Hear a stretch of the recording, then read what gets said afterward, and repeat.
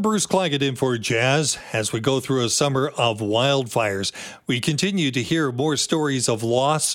Today, we heard stories of 50 structures, most of them homes, being lost in West Kelowna. But we also know that at risk are many small businesses, and small business owners have to take on a lot of extra insurance at times for many different things. What about wildfires? Are they overinsured? Do they have enough insurance? Is the government going to step in and cover all of that so they don't have to worry? Some questions that we're going to put to our next guest, who is Danish Youssef, founder and CEO of Zensurance.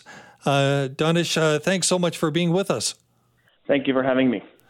Got to ask this question because I've always heard that Canadians are overinsured.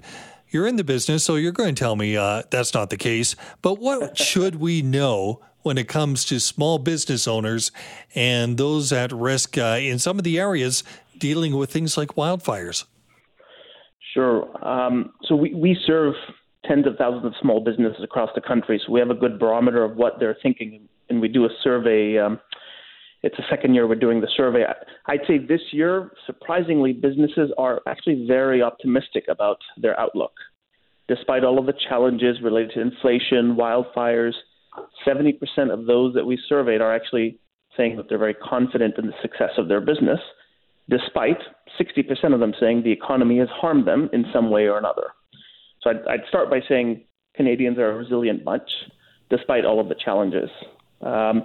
And you wanted me to dive into some of the risks. Was that the other question?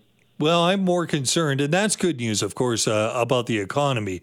But you're in the insurance business, and, you know, when we start talking about wildfires, I wonder how much of this is going to be covered by, say, the provincial government, which steps in with homeowners, I think, when there's a state of emergency.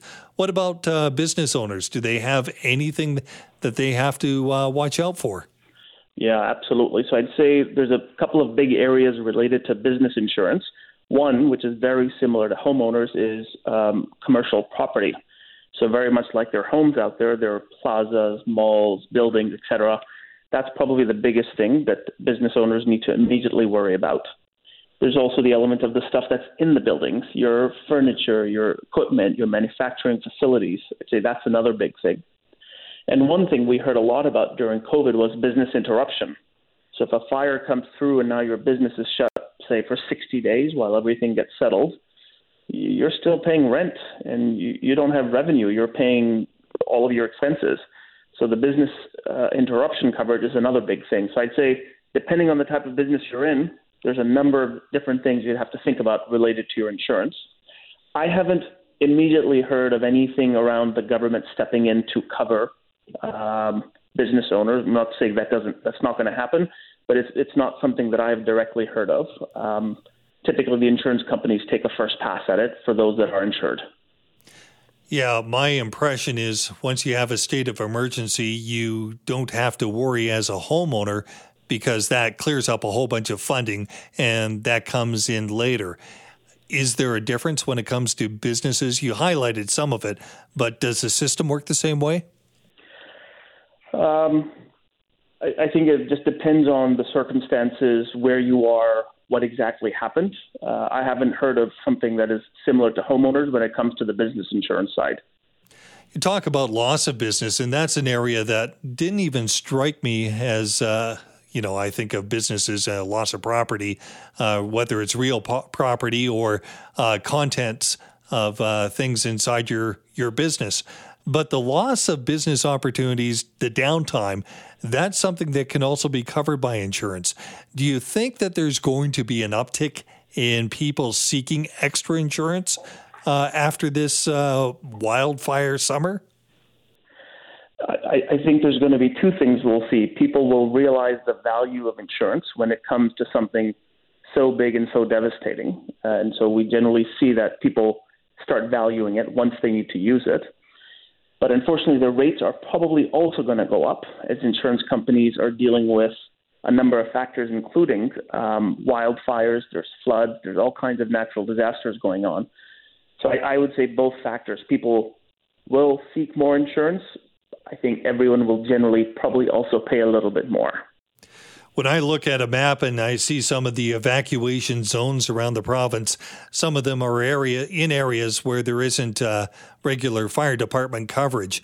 Can you actually insure businesses if they're outside of a fire coverage zone? Do they just have to pay more, or do you just simply say no? There are hundreds of insurance providers in Canada. They all have the type of thing that they want to insure. So when it comes to a property that is further away from, say, either a fire department or even a fire hydrant, both of those things matter.